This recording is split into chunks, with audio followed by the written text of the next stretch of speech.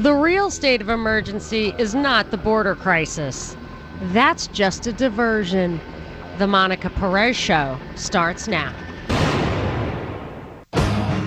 This is Monica Perez, your libertarian voice on News 95.5 and AM 750 WSB Saturday afternoons. Today from 3 to 5:30. We have a ton of stuff to cover, though, because just a lot of things happened this week, big and small. And I want to get to them, as many of them as possible. So I might try to do kind of rapid fire as far as I can get it. But I want to start with this story of the week, I would say, where President Trump declared a national emergency. So I'm spending all my time yesterday trying to figure out what the implications of that are. I think we're in a state of emergency like 30 times over already.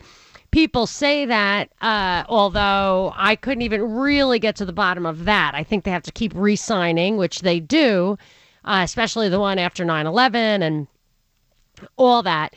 But as I dug in, and for all the articles and all the coverage, there really wasn't a great explanation of what this really meant. But from what I could tell, it is actually rather specific. They have to say what they're after. And so I finally did get the text of the national emergency order, which I will read to you. But one thing that I thought was kind of crazy is this National Emergencies Act from the 1970s allows the president to declare a national emergency, which gives him extraordinary powers. And that just seems silly on its face. It can be overridden by a veto-proof act of the joint session of Congress, or if the president himself signs a normal act of the joint session of Congress, which presumably he would not do if he's the one who declared this. I think that should be repealed, the act, and Congress should declare an emergency, just like Congress is supposed to declare war.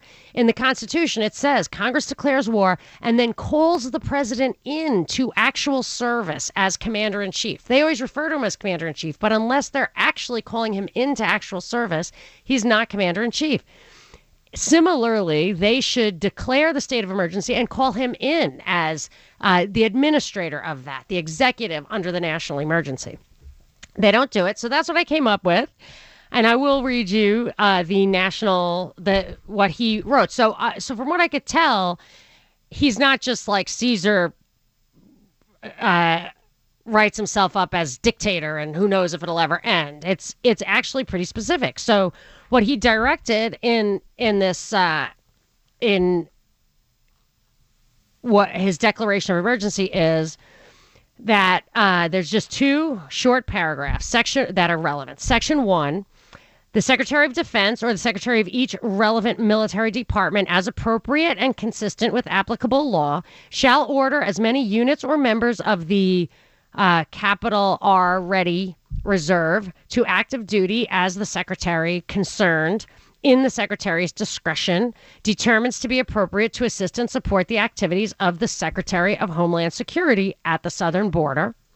And then the second section is the Secretary of Defense, the Secretary of the Interior, the Secretary of Homeland Security, and subject to the discretion of the Secretary of Defense, the Secretaries of the military departments shall take all appropriate actions consistent with applicable law to use or support the use of the authorities herein invoked, including, if necessary, the transfer and acceptance of jurisdiction over borderlands. I would really like to know a little bit more about that. I think my favorite Congressman, Justin Amash, alluded to that, about the real underlying problem of using eminent domain without just compensation or a good cause. So I think there's probably stuff in there that matters. The devil's in the details.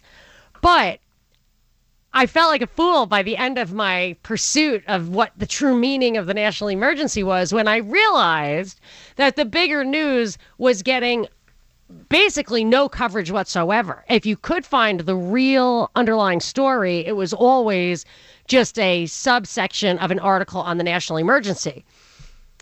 the real story is that he signed a $1.3 trillion spending bill. $1.3 trillion spending bill in the exact same way that he signed it last year, from what I can tell. I mean, there are differences. This was, I think some of it was already signed. But last year, and like the article I was reading, I thought I read this article already. It was almost identical to what I was reading last year, which is March 2018, an article in The Guardian. Donald Trump announced on Friday that he had reluctantly signed Congress's $1.3 trillion spending bill, despite a threat he made hours earlier to veto the budget and shut down the federal government. The 2,232-page bill was released to lawmakers hours before it passed the House and Senate on Thursday, a day before the shutdown deadline. Trump vowed, I say to Congress, I'm never going to sign a bill like this again. Nobody read it. It's hours old. March 2018. Now, I just read from February 2019, this week, in heritage.org, Congress is back at it with a last-minute massive spending bill that no one will have time to read. Late Wednesday night, House and Senate negotiators released text of a nearly 1,200-page omnibus spending bill, so it was not every single appropriations. That's why it was shorter. But it's still ridiculously long. You cannot get through it. Does nothing to reduce wasteful spending and is a letdown for America's taxpayers. Lawmakers are expected to vote on the bill Thursday evening, less than 24 hours after its release, leaving no time for thorough debate and amendment process. And they did sign it, and then Trump signed it. So we're looking at this insane buildup of national debt, of just ever-rising deficits. The Congressional Budget Office anticipates that in 10 years, our interest on the debt will be $1 trillion. So the entirety of the deficit will be, if we can at least keep it together that much, will be interest on the debt. The debt will be $34 trillion. And it doesn't make any sense, because it appears that we are the richest society that ever existed. I mean, that's why people are banging down our doors to get in.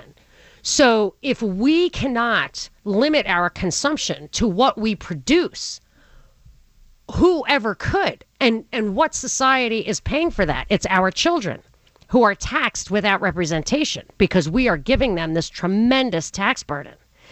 So I personally think the number one priority of any president, of any voter, if you're going to be a single issue voter, should be a balanced budget amendment. And actually beyond that, get that deficit, get the debt down, not just the deficit. The balanced budget would get rid of a deficit. It would mean that every year you only consume what you produce or earn in taxes. And if you did that, spending and taxes would go down, because right now we allow deficit spending to reduce our taxes. But we would have more discipline if you immediately felt the impact of that. And then I would say, not only do you have to get the debt down, and I would not write any exception into the balanced budget, even for war, for this reason.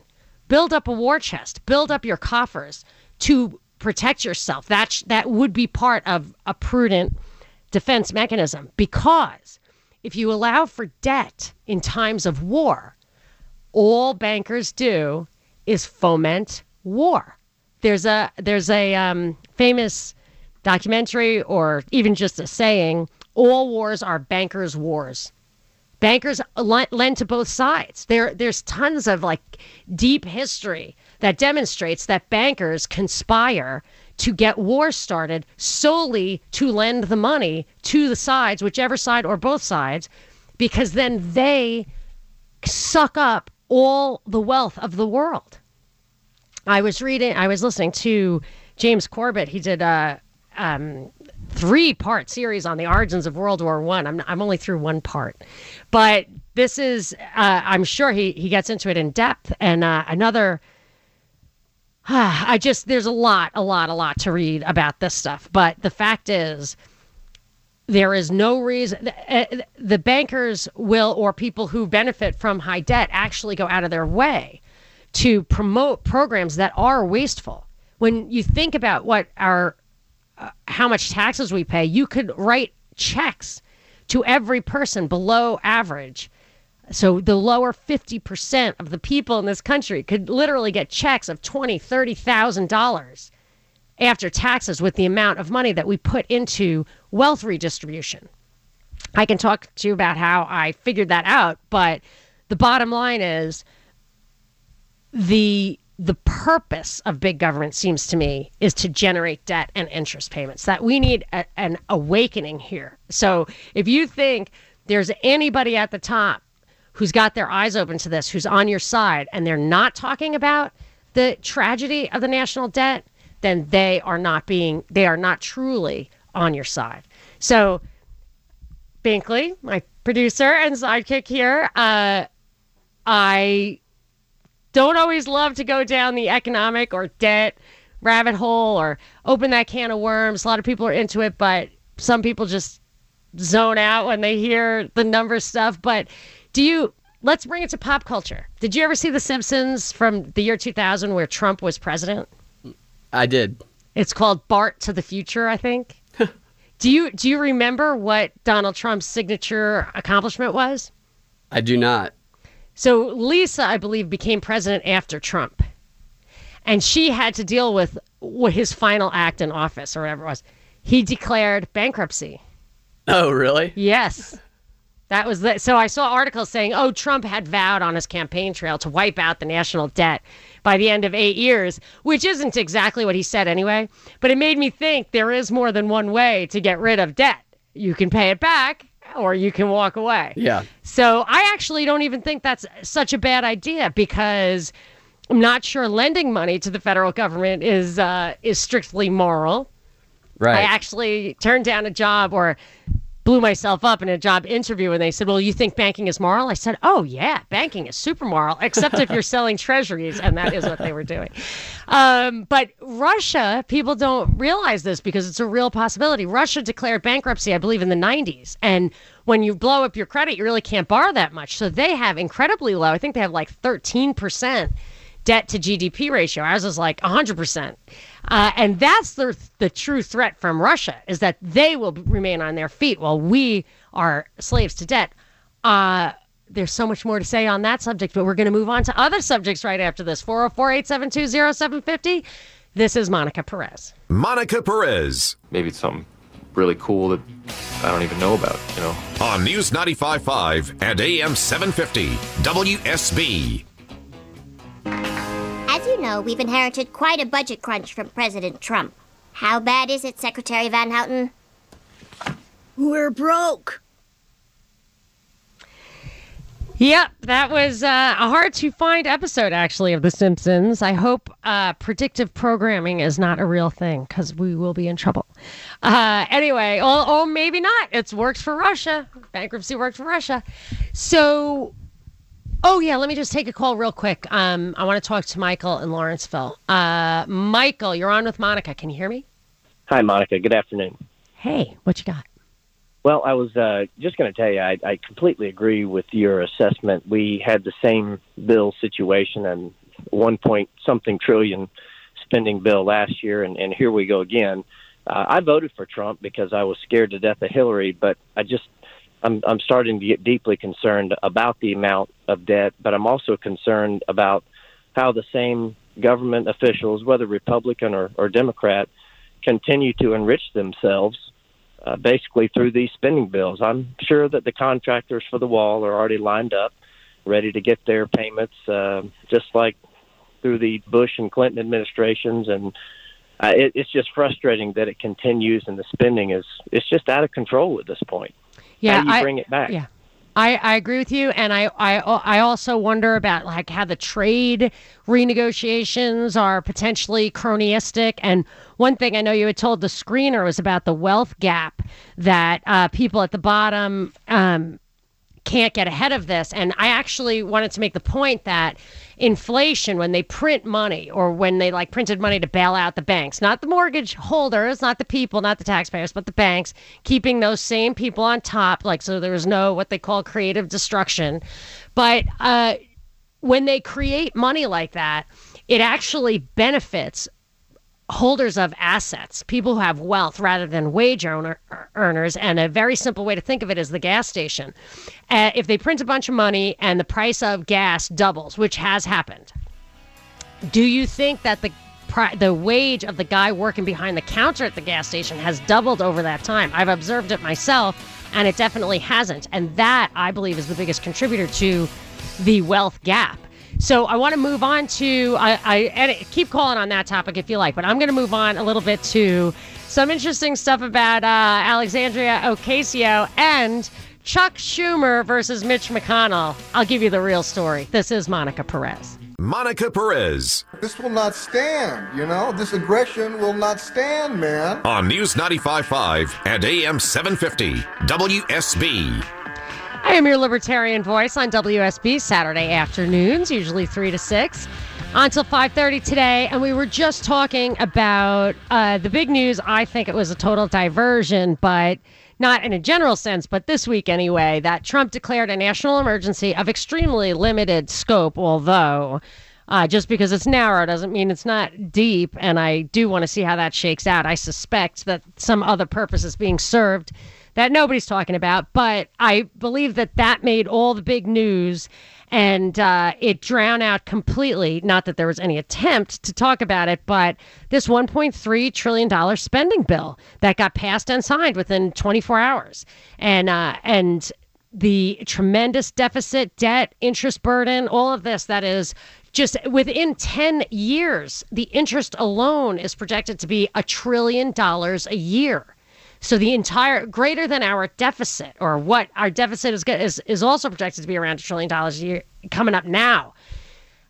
So this is this is truly a national emergency. And but Binkley, I was pointing out, and you had a comment on this, that last year Trump said, I'm never signing anything like this again. It was passed in the dead of night. Nobody had any time to read it. I'm going to sign it this time. And I remember saying at the time, anybody who has kids knows you can't say, well, I'll let you get away with it this time, but next time. All that means is there's definitely going to be a next time. And you've just kicked the can of being the disciplinarian down the road and weakened your position. This time he didn't even try to do that. He just signed it. And but he said this, but it was the same thing, which he didn't mention it this time, but it was over 1,000 pages. It was not around for 24 hours. I mean, it's absurd that this is standard practice. This is how bills get signed, is we give you 5,000 pages 2 hours before it's got to be the deadline, and that we just pass laws this way. I mean, this is a subversion of the democratic process. People should be more upset about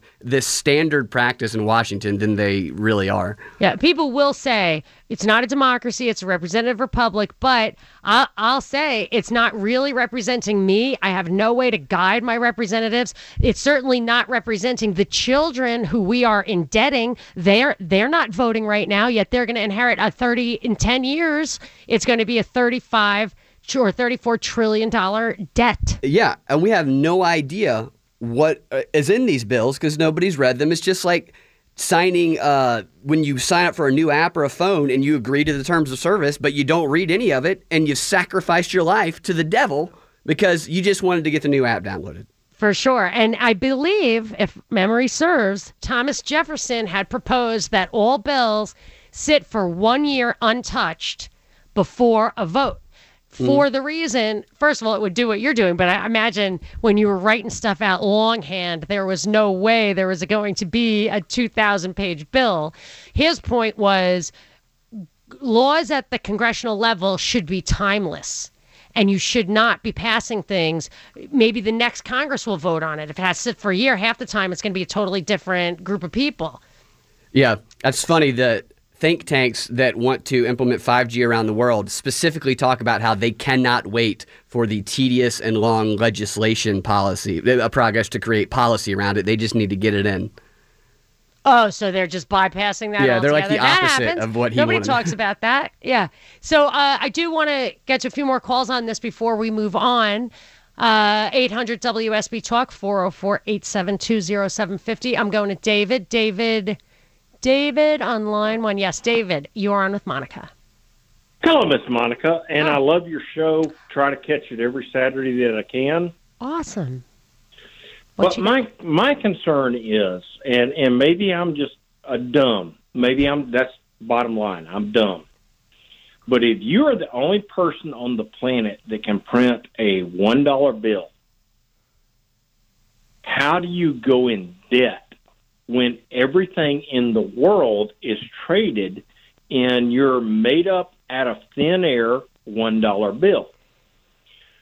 And to me, my way of thinking, that is the scary thing, because if China or Saudi Arabia or whoever comes up and says, we're going to switch from the dollar to the whatever, we're screwed. It's not about our debt. It's about our influence, our global influence, and how we can maintain that the dollar is the tradable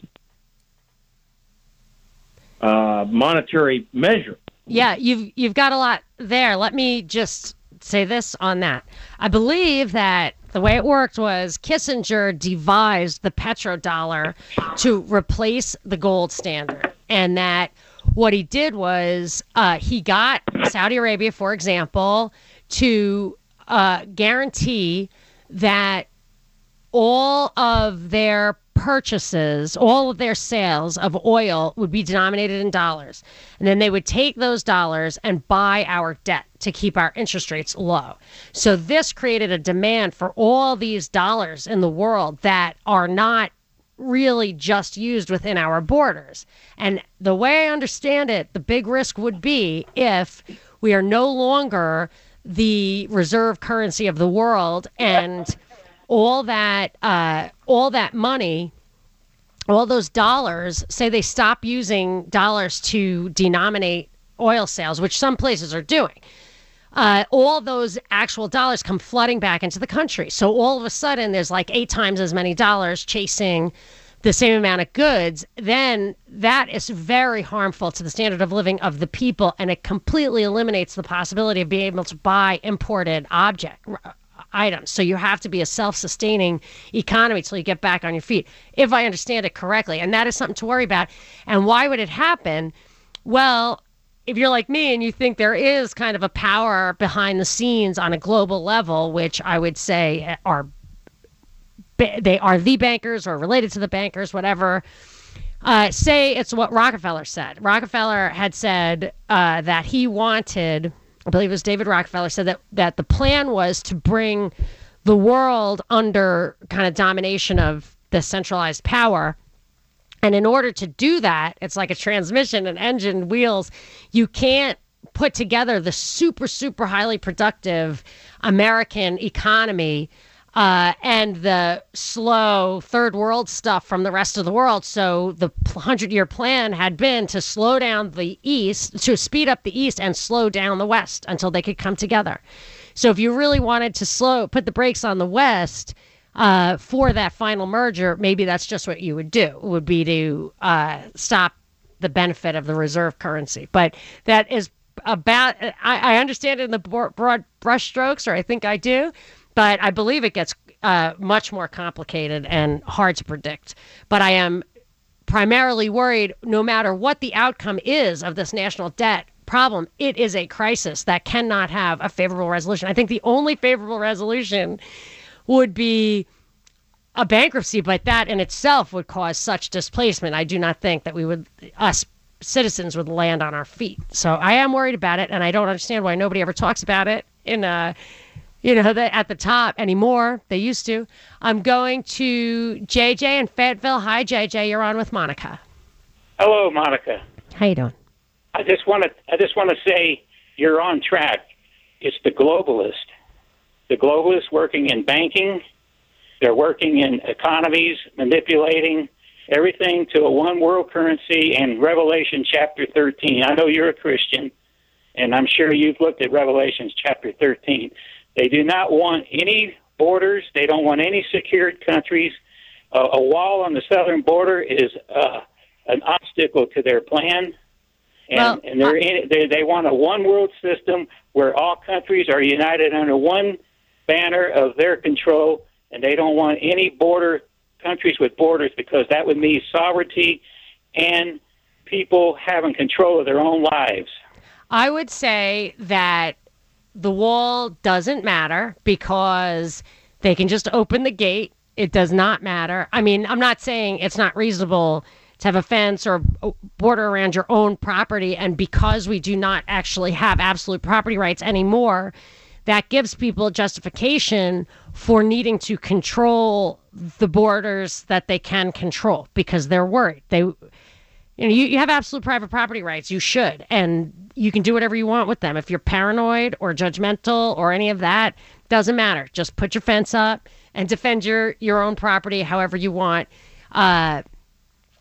But building the wall, if say Donald Trump is completely sincere in his motives building the wall, but somebody else is going to sit in his chair. And if you look at the document written by William Weld, who just declared as a primary challenger to Trump and was the disastrous VP candidate at the Libertarian Party, and Heidi Cruz was on the committee that wrote this also, they wanted to create a North American Union, which allowed for the free trade of labor and services and goods and all that, which I'm basically, as a libertarian in a free society, that would be an element of it.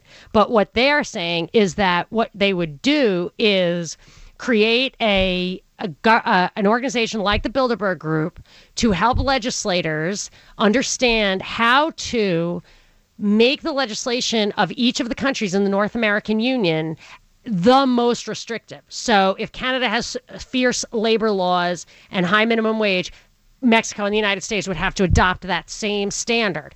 Environmental stuff, all of it. That's what the North American Union, William Weld, Heidi Cruz, and a host of others are talking about. And all that means is you can have your wall, but the door is going to be open. So you have to think about the policy that's behind it. I mean, when you look at the other countries, Sweden and all that, those countries who complain, a wall is not going to solve their problem. It's a policy issue.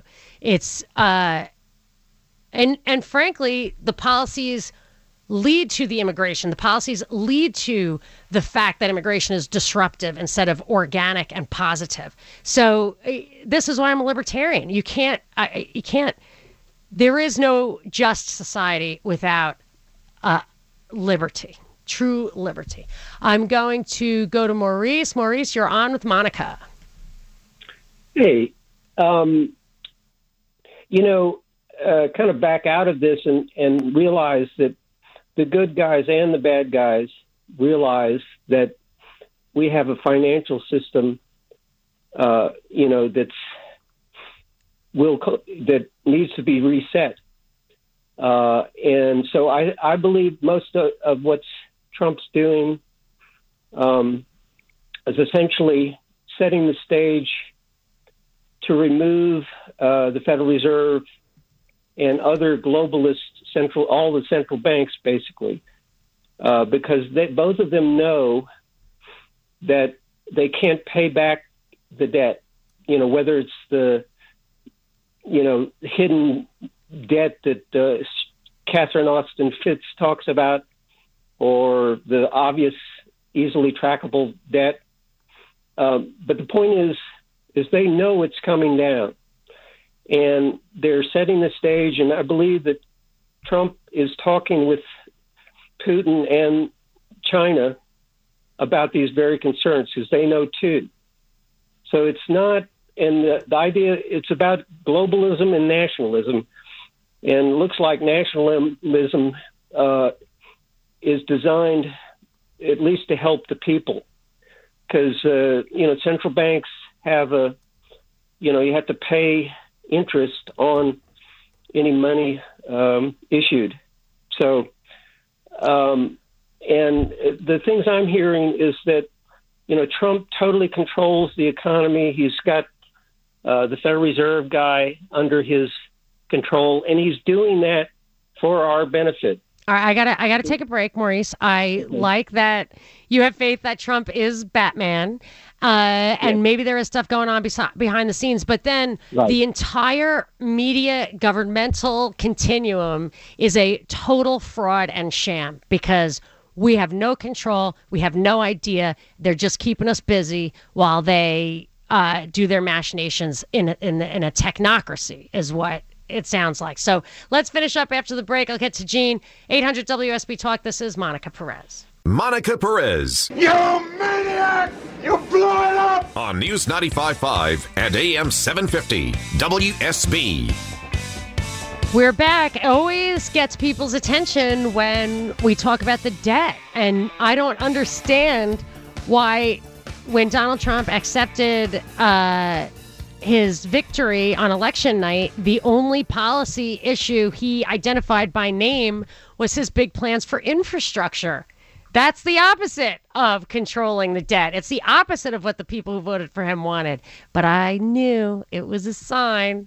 Anyway, let's wrap up this conversation. But I do want to get to Gene in Kennesaw. Hi, Gene. You're on with Monica. Gene, that could be my problem. Yeah. I thought you were Gene, go. Still on. Sorry, you're you were on the air. Okay, yes. I thought you were still on the wall. And go ahead. Go. Say what you want. I've been badgering my senator to death for about a month, Johnny Isakson out of Kennesaw. I mean, it covers my Kennesaw area in Georgia. And they've been listening to me and seem to placate me and listen to me and try to hear me out and whatever. And finally, yesterday, I said, okay, let's talk about what you just passed. Let's talk about this bill. And I went into the deep about the new judges and all the new detention centers, and they can only hold so many people and whatever. And they kind of, finally opened up and admitted they really didn't know what they signed. They finally admitted they didn't know. They just signed it because they said they went along with bipartisan commitment. So they admitted they didn't know what they were doing. Yeah, and that is actually a big problem. And that's why I don't like what is smacking of a cult of personality or extreme partisanship, where it doesn't matter what they actually do. We don't look at the policy. So that I had a very wise caller a long time ago tell me a Democrat could never get gun control passed, but a Republican could. Because the Republicans silence the right the way the Democrats silence the anti-war left. The Republicans silence the fiscal conservative right. I mean, it's really, it's alarming. So always look at the policies. Never give up your rights. Don't fall for partisanship or personality. But speaking of personalities, I did tease too, talking about Ocasio and the Schumer-McConnell battle. So I will get to that right after the break. This is Monica Perez. Without the ones like you, who work tirelessly to keep things running, everything would suddenly stop. Hospitals, factories, schools, and power plants, they all depend on you. No matter the weather, emergency, or time of day, you're the ones who get it done. At Grainger, we're here for you with professional-grade industrial supplies. Count on real-time product availability and fast delivery. Call, click Grainger.com, or just stop by. Grainger, for the ones who get it done.